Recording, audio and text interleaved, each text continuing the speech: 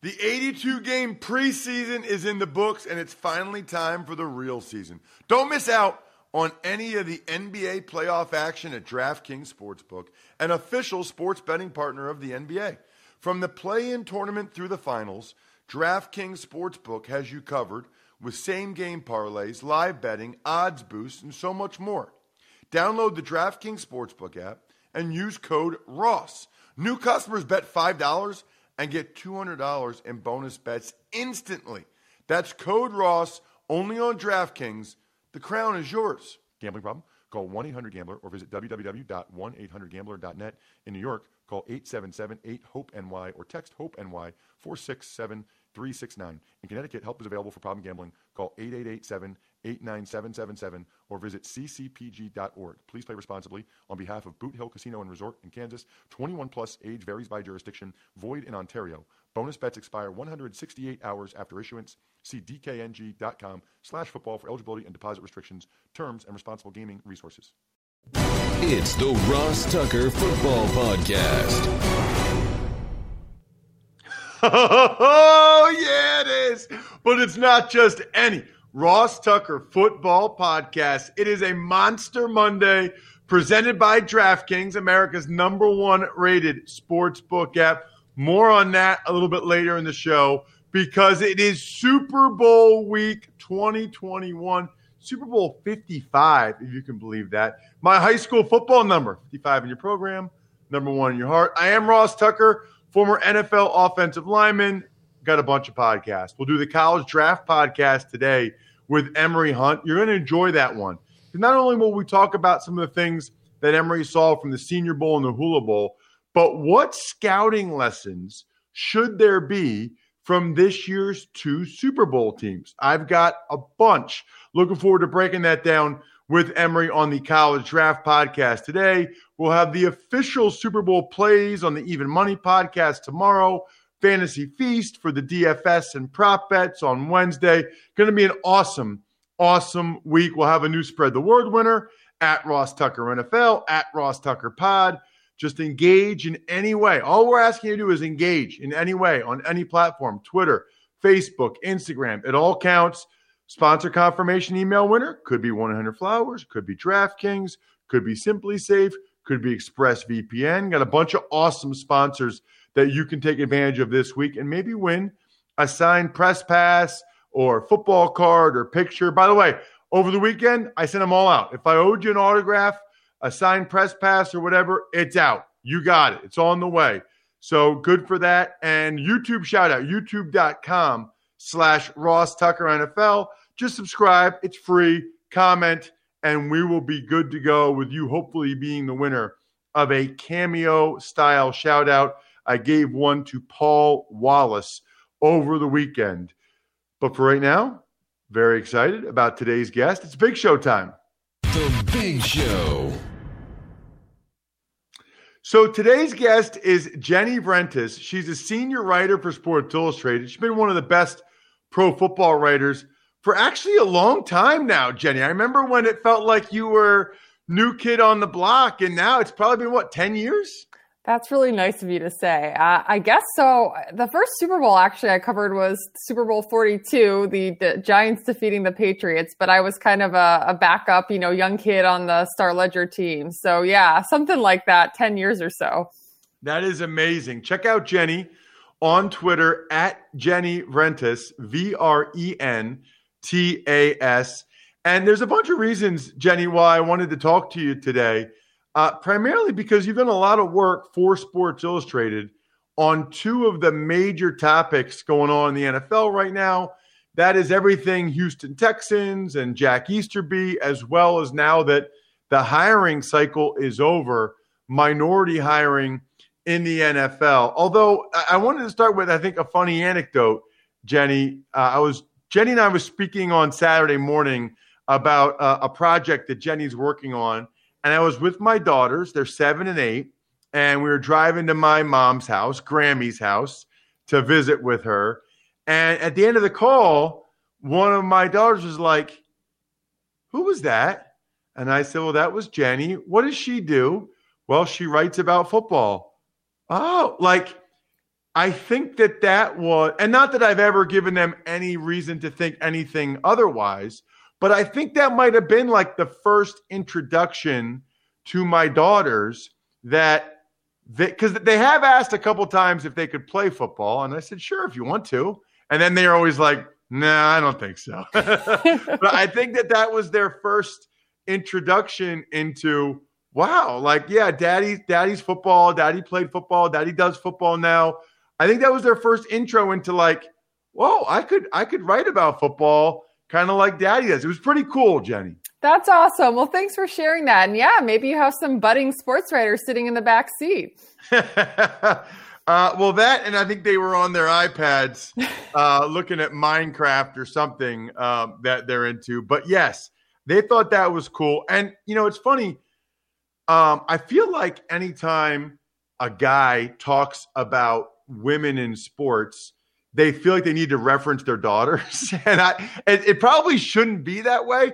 But in all sincerity, it's hard not to, Jenny. Like with Jennifer King becoming the first Black female to get a full-time coaching position, it's hard not to look at that from my perspective now.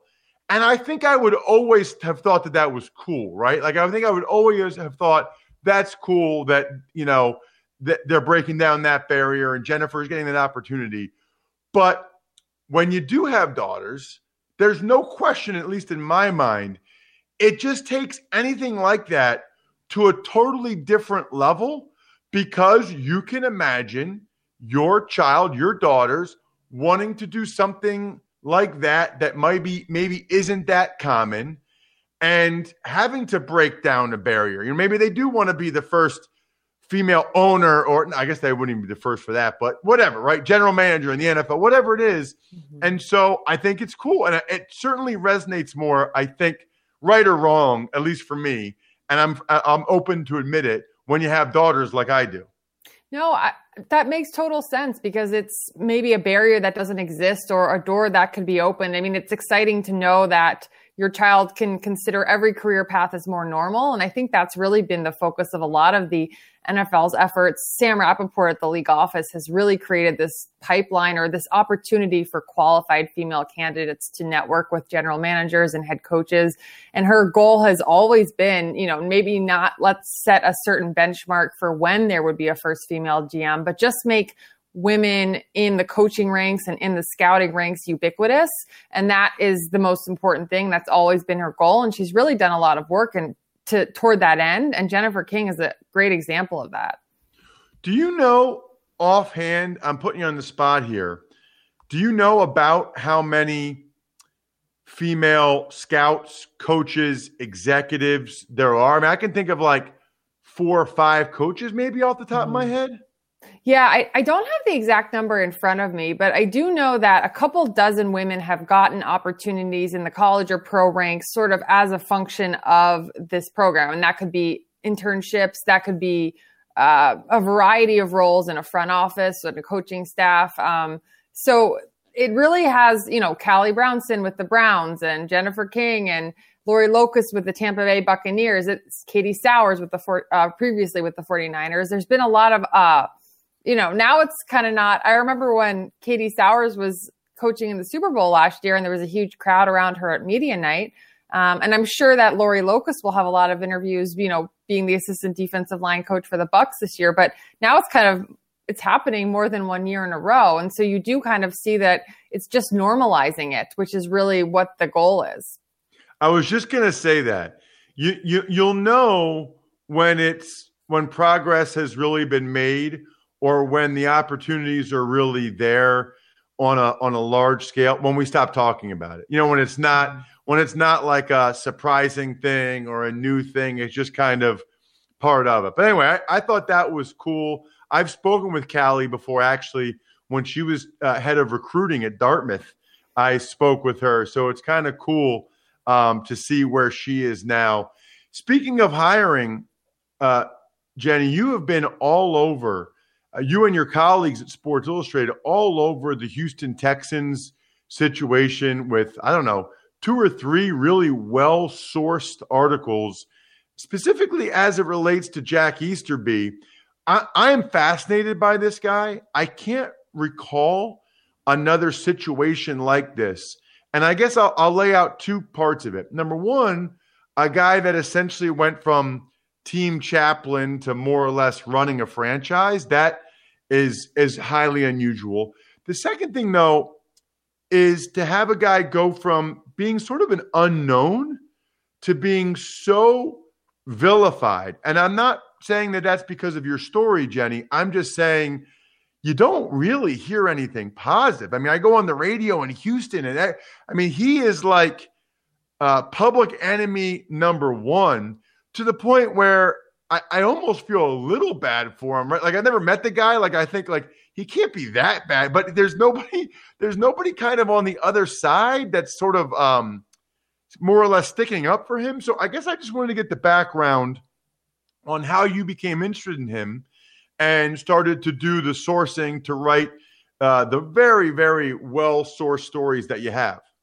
Well, I think the first interest was sort of what you described, this unusual path from starting out as a team chaplain to becoming a character coach with the Patriots, and to last season being the interim GM of the Texans after Bill O'Brien was fired. So it was a pretty fast rise, and we wanted to just, how did this happen? What was the route that he took?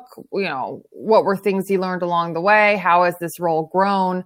And I think what became clear was there are a lot of people who have different opinions across the spectrum.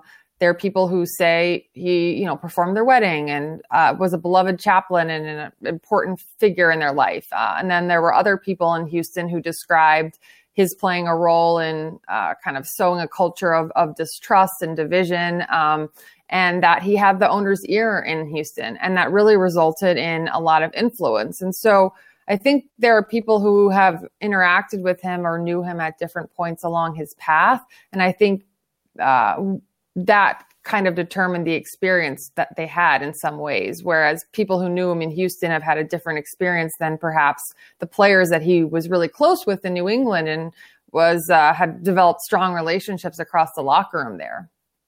Okay, so I'm glad you said that. So you have spoken with people that really like him, stand by him, and would put in a good word for him, so to speak.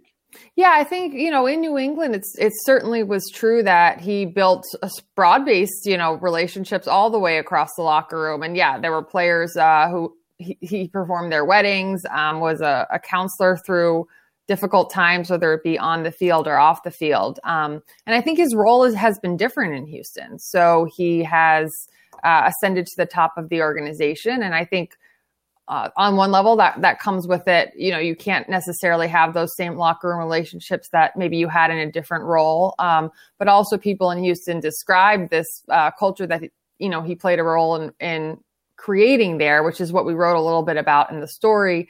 And also, how that his relationship with the owner, Cal McNair, has really played a factor in a lot of the decisions they've made. Right. Yeah. I mean, ultimately, in my experience in the NFL, the only thing that really matters is who the owner likes and who the owner trusts, and that's what's going to happen. I mean, it's probably a lot of businesses that are out there. I guess I'm curious, in all of your research, and it was very well researched, have you found out anything about Deshaun Watson and Jack Easterby, their relationship, how Watson feels about Easterby? Because I guess that's sort of, to advance the story, that's sort of the next thing that everybody's curious about. Yeah, well, it's interesting. Watson's future in Houston has become so uncertain so quickly. And he signs an extension with the Texans in early September. Now he's put in a trade request, and we're wondering what the compensation will be. Houston has said he's their quarterback, but clearly he would like a fresh start somewhere else. And so you start to look at, how did this happen? And I think there's a lot of factors at play. And we described some of those in the second story that we did, in relation to how things were handled within the organization, how things were handled with the hiring process, asking for Watson's input in the hiring process, and then him feeling a little caught off guard when some of those decisions were made. learning things sort of along with the rest of the world. And you could say, okay, maybe a franchise quarterback is not usually involved in those decisions, but if you're told that you're going to be involved in those decisions. And so I think the question is really, who has the owner's ear? And, clearly Jack Easterby has the owner's ear. And moving forward, now they've got a difficult situation to sort through. You hit on this draft pick. I mean, Deshaun Watson is an MVP caliber player, even though the Texans were 4-12 last season. Look at the season that he had. He's a remarkable football player. He's an absolute success at the position. And now he wants to play somewhere else. Yeah. You know what, Jenny, they really screwed this up, because if you don't want Deshaun's opinion, then don't ask for it. But if you involve him in the process and ask for his opinion, and then by various accounts, I don't know if you guys had this as well, but by various accounts, don't go totally against what he said, then what are you really doing? I mean, there's multiple reports out there that he said he really liked Eric Bieniemy, and I believe the Houston Texans were the only team that did not interview Bieniemy during the bye week. Which, to me, if I was Deshaun Watson, that would just come across as so disrespectful. It's like, you asked me my opinion, I tell you this guy, and then you're the only team that didn't interview him during the bye week. It's almost like, Jenny, they're going out of their way to say, we don't care what you think, Deshaun. We're going to do what we want to do. It's like if they had, I remember when Jeffrey Lurie let go of Chip Kelly, he talked about emotional intelligence. Like, if the Texans had any sort of emotional intelligence, they would know that at a minimum, you interview Bieniemy that first week to at least placate Deshaun Watson and at least let him feel like, okay, we are listening to Deshaun and we interviewed your guy. But they didn't even do that. Yeah, Patrick Mahomes has attested to Watson, just how instrumental Bieniemy has been in his development. And if you have one conversation with Eric Bieniemy, you can tell that he's a fantastic leader, a really good communicator, and someone that has brought out the best in a lot of his players. I think what's interesting now is Watson is representing a new era of player empowerment in the NFL. We've seen it in other leagues, notably the NBA, but here you have a player saying, I want to chart my own path. My career is finite. I'm a talented player. I want to be somewhere else, and holding the organization accountable. You don't see that often in the NFL, and ownership is the one thing that generally doesn't change. Sometimes we see changes, but far more rare than, say, head coach or GM. And so for a quarterback to hold an organization accountable all the way up to the ownership level, and then to use the leverage he has as being one of the best players in the NFL, being a young player, a true face of the franchise. I think it's something special that he's doing. We're not sure how it's going to work out, but I think it's representative of what we may see this offseason and in years to come. It's a good point you make, because it feels like on some level last year, Brady said to the Patriots, look, I want to go somewhere else. Like, I need to go somewhere else. Matthew Stafford, very clearly. Now, it feels like their organizations were very amenable to it, but maybe obviously the Texans at this point at least aren't. But it does feel like more of these guys are thinking, look, this is my only shot at this thing. Like, I want to go somewhere else where they feel like they have a better opportunity. Two more quick ones, Jenny. One on, we mentioned Eric Bieniemy. The hiring cycle is over. I know you've done a bunch of work on minority hiring. I believe it's 2 head coaches of color out of the 7, Saleh and Culley.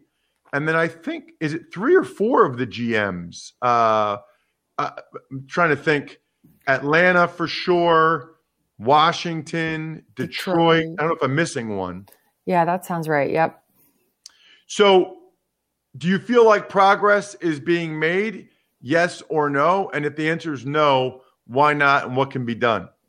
Yeah, I think some of the GM hires were encouraging, Ross. But as far as the head coaching ranks, and just overall in the league, the number of coaches, head coaches of color is lagging. Now we have 5 out of 32, and it's just such a small number.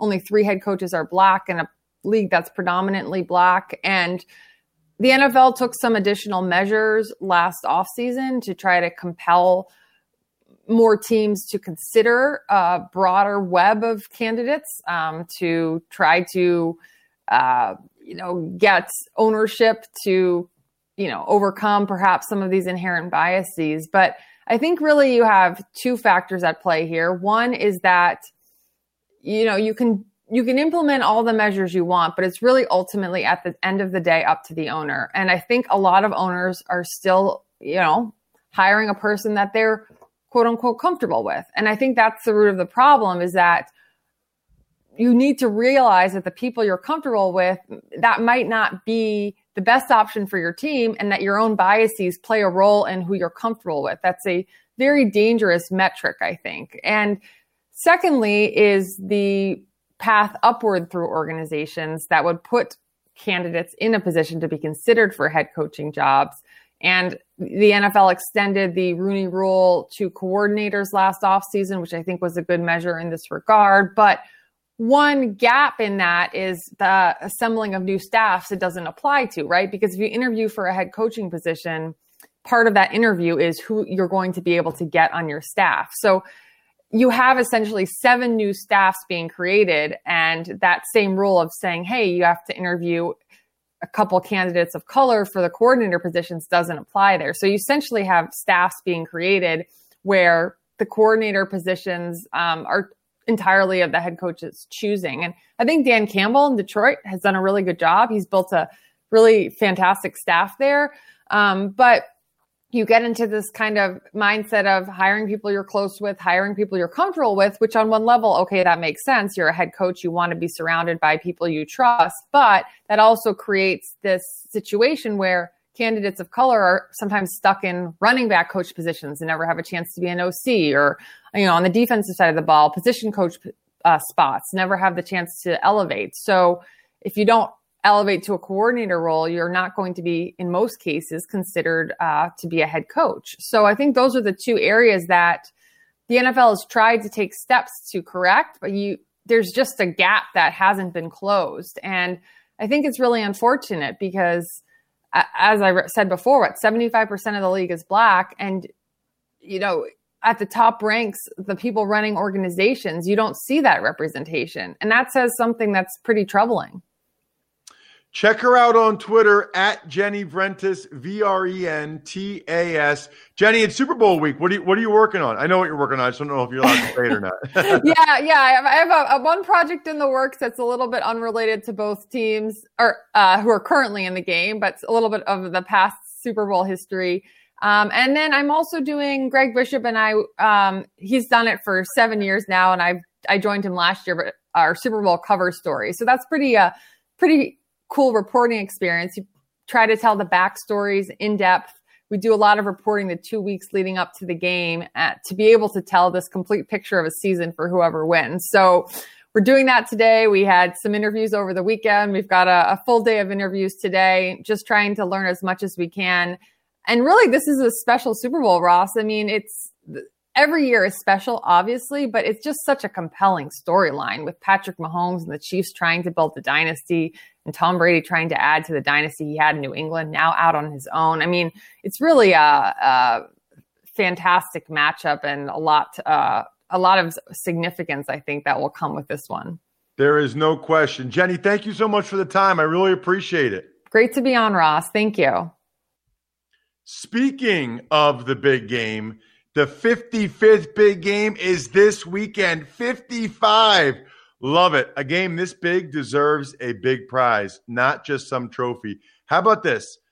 DraftKings Sportsbook, America's top-rated sportsbook app, is giving all players, not just new players, all players. That's very important. If you're already signed up, you can take advantage of this. All it takes is for one touchdown to be scored Sunday night, and boom, your money is doubled. Sounds like a no-brainer? That's because it is. Plus, they got the DraftKings Big Game Prediction Challenge. This is awesome, by the way. all users, okay, get an instant prize if you do this big game prediction challenge, I found out. So it's anywhere between $3 and $25,000. So why not? And you can enter the pool all the way up to the first 3 quarters of the game because the pool, all the questions are in the fourth quarter. So it's pretty awesome. Make sure you do the Super Bowl prediction pool for sure. Download the DraftKings Sportsbook app now. Use promo code Ross to get a shot at doubling your money if a touchdown is scored in Sunday's game. I'd be shocked if one wasn't. That's promo code Ross to get a shot at doubling your money during Sunday night season finale only at DraftKings Sportsbook. Must be 21 or older. New Jersey, Indiana, Colorado only. Restrictions apply. See DraftKings.com/prediction challenge/DFS for details. Gambling problem, call 1-800-GAMBLER. Tuck's Takes. Morning, Ross. We got to get to the big news from the weekend. The Los Angeles Rams trade this year's third-round pick, next year, 2022 and 2023, their first-round picks, and Jared Goff to the Lions for Matthew Stafford. Wow. That was a biggie. And it's interesting because listening to Adam Schefter on Friday, you could tell the Stafford news was going to happen. And he referenced, when I talked about Goff and Wentz and the dead cat money, he referenced that teams can get creative. Well, the Rams certainly did that. Here's my thoughts on the trade. First of all, some of the things I like about it. I don't like when people have built-in excuses. And I don't like what I perceive to be lazy narratives. So for Stafford, the excuse was always the Lions franchise is terrible. For McVay, it was always Goff stinks, right? Well, can't say Goff stinks anymore. I mean, you can't say that's the issue. If the Rams don't win big, it's not because Goff stinks, right? They got the quarterback that McVay wanted. As for Stafford, he can't say, well, it's the Lions and it's the terrible Lions franchise. Not anymore. So there's no more built-in excuses for McVay or Stafford, which I like. The Rams are fascinating. They are taking a totally different approach to roster building. I'm not sure they have any guy, Bri, making like between $1 million and $10 million. It feels like they have like 6 or 7 guys making more than $10 million, including several making more than 20, like Jalen Ramsey and Aaron Donald and Stafford, and true difference makers. And they got a lot of guys making the minimum. And you know what? It kind of worked this past year. They had a good team. They had a good season. If they had gotten better quarterback play, who knows? Or maybe if Donald had been healthy in the playoffs, who knows? So I'm fascinated by it. I like when teams do things outside of the box. Now, the flip side is they had to give up extra here to get rid of Goff's contract. And so if we're going to give him credit for getting rid of Goff's contract, how about a little criticism or blame for giving Goff that contract in the first place? The next thing is, as for the Lions, boy, to get 2 first-round picks and a third-round pick, that's significant. And to get a very competent quarterback. You know, like Jared Goff is a solid quarterback for Dan Campbell to build this team around. He obviously wants to run the ball a lot. And Goff is very competent in play action pass, you know, to make those throws. So I really like this move for both teams. Tuck's Takes. So Jared Goff said he's happy to be on a team that wants and appreciates him. Stafford, happy about being on a team anywhere except for New England. That's interesting. Yeah, so, I mean, look, Goff was basically making it clear that he realizes he was not wanted in L.A., not appreciated. And so I get that. But honestly, Jared, you're kind of were a throw-in in the deal, for being honest, right? Like, the Lions, I'm not sure they were dying to have you, but they were going to get an extra first-round pick probably to get you. And so that was what put it over the edge. So I don't know that I would say that they wanted you and appreciate you as much as maybe you think.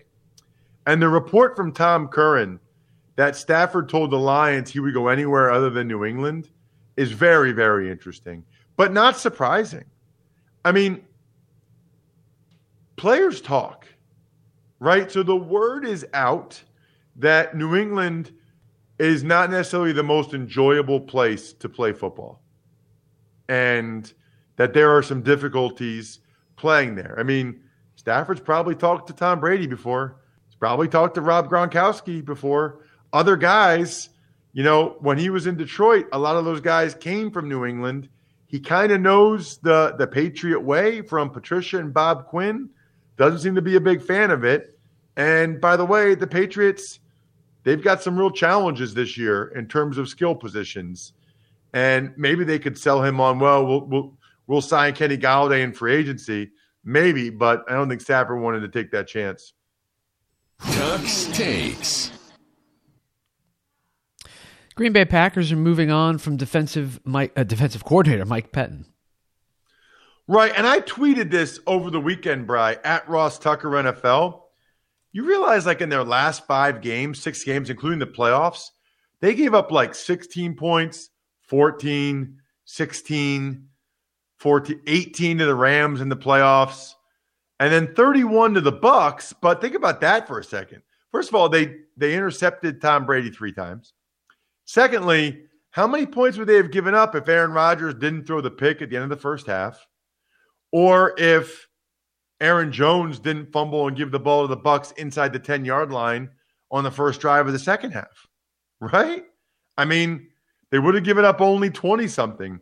So the Packers might be able to be better on defense now. They might.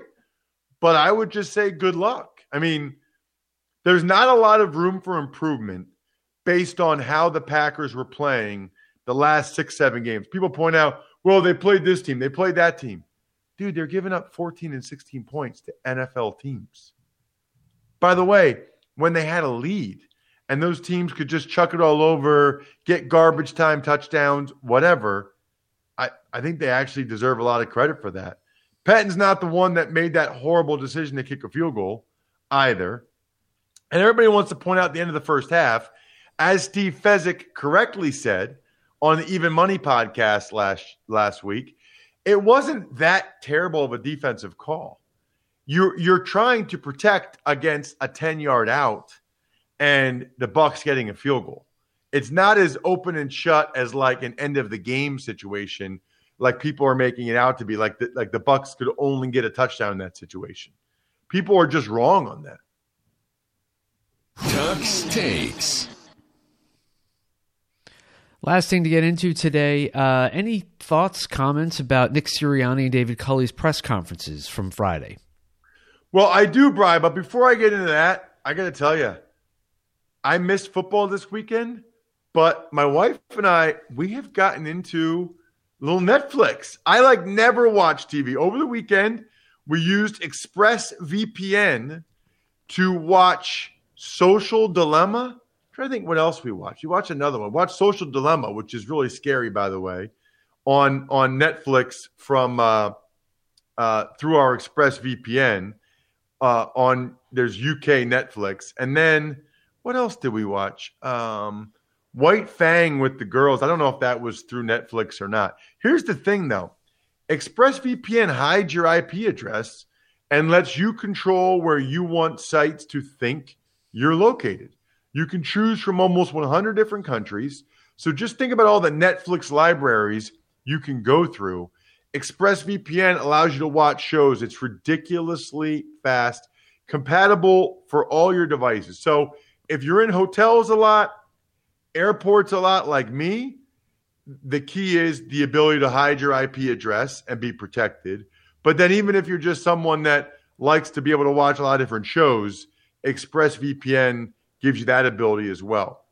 If you visit my special link right now, expressvpn.com/Tucker, you can get an extra 3 months of ExpressVPN for free. Support the show, watch what you want, and protect yourself at expressvpn.com/Tucker. So, as for the press conferences, Bri, I guess the only thing I would say about the David Culley press conference was he made it clear that in his mind, Nick Caserio, the GM, came out and said, we have no interest in trading Deshaun Watson. And David Culley said something a little bit more forceful, like Deshaun Watson is going to be a Texan. He's why I came. He's going to be our quarterback. Something like that. That was a little more forceful, which I think is interesting. And then Nick Sirianni, man, I was getting a bunch of text messages, Bri, from my buddies who are all Eagles fans. They were not real impressed. Not very happy with the first impression that Sirianni made. And it does matter. I mean, first impressions do matter. But I would just say from my perspective, I don't care that much how he is with the media. And it was his first time in that role. So if he was a little nervous, that's fine. What I care about is how he is in front of the room, in front of the players. And so that didn't necessarily inspire confidence in that regard. But he must have been pretty impressive in the interviews to get the job, right? So, and Frank Reich went out of his way to hire him right away to be his offensive coordinator. So I got to think he's probably pretty darn good in front of the room, in front of the guys. That's my guess. Shout-outs, by the way. Pizza Boy Brewing, Sporticulture, SteakhouseSports.com, Vision Comics with an X, DinerDepot.com. You will really, really like the College Draft podcast. All the podcasts are going to be awesome this week. Please check out, if you only listen to the Ross Tucker Football Podcast, please check out a second one this week. I think you'll enjoy it. Other than that, I think we're done here. Thanks for listening to the Ross Tucker Football Podcast. Make sure to also subscribe to the Fantasy Feast, Even Money, Business of Sports, and College Draft. All available at Apple Podcasts, rosstucker.com, or wherever podcasts can be found.